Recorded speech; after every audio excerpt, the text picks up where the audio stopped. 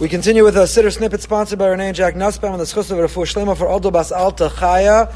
Last night we left off with the bracha, Mekadesh Shmo Barabim, the bracha that was instituted on dying Al Kiddush Hashem. The Shlach Kadosh says, that's the bracha one says of martyrdom when they give their life.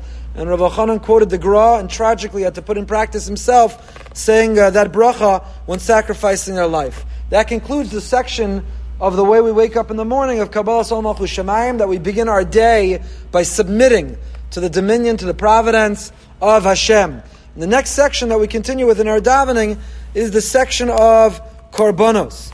Tosfos and Kedushin on Daf Lamed quotes Rav Amram Gaon. This is the second cycle of Torah learning that we've done that includes Mikra, Mishnah, and Gemara. It includes Psukim, Tanaitic literature, and Gemara. And in this next cycle in Korbanos, we repeat what we did after Birchas HaTorah by again now reciting Psukim, certain Psukim, the Kior, the Korban Talmud, Mishnah, and then the Gemara as well. Tosfos and Avodah Zarah defines Parshas Talmud as Mikra Ezu Mekomam for Mishnah, and the Brisa of Rabbi Yishmael, the 13 hermeneutical principles, qualifies for Gemara. The question is, why are we saying this now?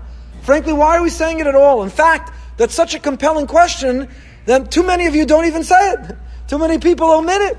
They don't say Korbanos. They're either late, they don't relate to it, they don't identify with it, and tragically they omit Korbanos, though Korbanos is among the most significant, consequential, in some ways, authentic parts of davening. Morav Rabbi Rav Shechter always points out the importance, the hierarchy of all the davening that we're doing, not to neglect and not to leave out Korbanos to the point of you weren't there on time, didn't have time to say it early enough, to say it after, even if that is a machlokas. So why are we saying it here? Why are we saying it at all? It's too much for tonight alone, but we'll begin.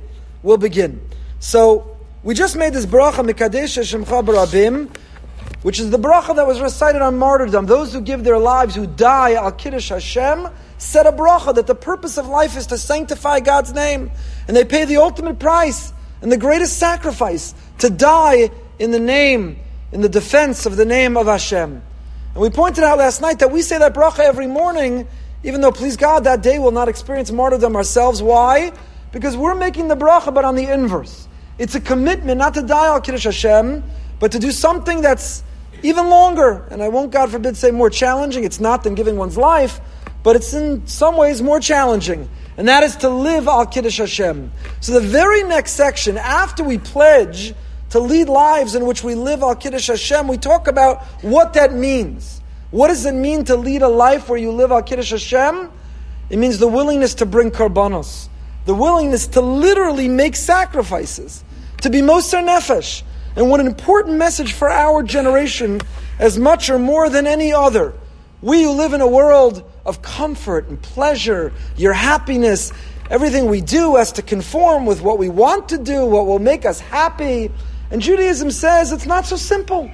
While it's true it's geschmack to be a Yid, and Rav Moshe famously said that we have to transition from Shvertz Zayin to be a Yid, we shouldn't emphasize the difficulty of being a Jew, we should celebrate the joy of being a Jew. It's true.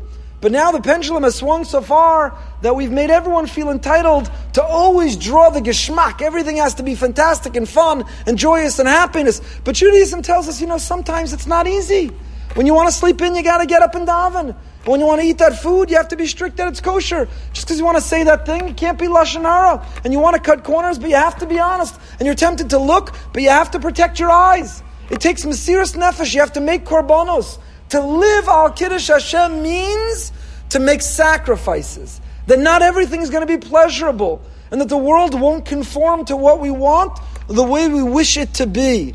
And so the continuation of the way we wake up in the morning, immediately after that pledge, that affirmation, Mekadesh Shemcha Barabim, God, I'm committed through my life. I'm going to work, I'm going to gym, I'm going to the supermarket. Whatever I'm doing in life, I am committed to sanctify your name, even though I know that will sometimes take korbanos. I'll have to make sacrifices. It won't be comfortable, it won't be easy, it won't necessarily be geschmack. It happens to be the greatest geschmack is the willingness to sacrifice, to invest in a relationship which gives the greatest return. In marriage and parenting and life, it's so geschmack to wake up in the middle of the night to take care of a newborn baby.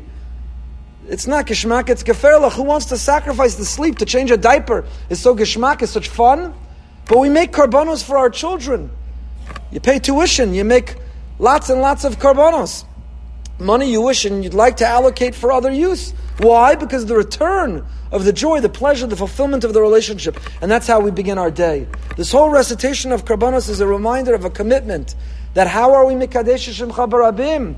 How do we fulfill our mission to sanctify your name, God? Not only when it's fun and pleasurable and conforms with our understanding of the world, but even when it doesn't. Rav Pincus in his Sefer on the Siddur says a little bit differently, but similarly. He says, we just finished Birchas HaShachar. Birchas HaShachar, we elaborate on all these miracles, these blessings that most take for granted. I can see, I can walk, I have a roof over my head, I can eat, I can digest, I can eliminate. So what do you think, we're just entitled to all of that? There's no free lunch, and there's no free gifts, even of having our faculties. The fact that we have our faculties is mechayev, it obligates us. The fact that God has blessed us with these gifts is not because we're entitled to them, it's because it obligates us to use them in the service of repairing the world in His image. So we finish Birchas HaShachar, and we elaborate on all the miracles and blessings we have, and we immediately shift, says Rav Pincus, to the recitation of Karbanos. That having all those gifts and experiencing all those blessings obligates us to be makriv Karbanos, to make sacrifices, to serve Hashem, and to bring it all in the service of Hashem. While we don't actually bring sacrifices today, our prophets ensured that their theme and purpose would not be forgotten or neglected in their absence. And that continues to be the mechanism with which we achieve atonement, we draw close to Hashem. Even post the Churban, the destruction of the Beis HaMikdash. The prophet Hosea tells us, Unishama farim sfasenu, that our lips replace the sacrificial bulls. We can't offer them, but by reciting them, we're able to achieve their same result. And what we'll speak about over the next few snippets is how exactly that works. Why should reading about them work? It's interesting, the Rambam, in the 7th chapter of Hilchos Tefillah, when he sets out the order of prayers, the Rambam omits the recitation of Karbanos. Did the Rambam not believe you have to say Karbanos? Is he the one everyone who skips Karbanos is relying on? The Rambam didn't write it. The Tur quotes the Medrash. The Tur writes, Kavu likros parshas Atamik Kedisa b'Medrash, Bizman she'im Beis HaMikdash kayem matehei aleim. Avram Avinu is having a discussion with God. We'll achieve atonement. The Karban, the root of the word Karban is Karov. We draw close to God. We feel His affection. We feel an intimate rendezvous with God through the offering of a Karban. So Avram says, God, that's nice when there's a Beis HaMikdash, but what's going to happen in its absence? Amar lehem kvar ekdamti lehem seder karbanos kozban she'oskin ba ma'ala ani aleim kilu ikrivim lefanai. So the Torah quotes the Medrash that Hashem answers Avram, don't worry, I took care of that. There's a text of the Karbanos. When you can't physically bring them, read the text, and that's how you'll draw close. And it's unclear exactly how reading the text helps. Is reading the text of Karbanos, is that an experience, an exercise in Limud HaTorah, or is that an exercise in Tefillah? This section of Karbanos that we're introducing, that will continue the next few nights, when we say the Karbanos, is that part of Tefillah? Is it a prayer we're offering? Or is it a form of learning? We're learning about the Karbanos, and there are a number of nafkaminas. It's machlokes Shulchan Aruch and Aruch HaShulchan. Do you have to stand, or can you sit when you say Karbanos? Do women also say Karbanos, or are only men obligated? There are several machlokes which can be explained in understanding this. But what we'll explore together is, why should reading something count as if I did it? I tell my wife, let me recite a text as if I took the garbage out. Let me read a paragraph about doing the dishes. That makes it like I did the dishes? Not in this world. So how exactly does that work for Karbanos? Please God, that's what we'll address together.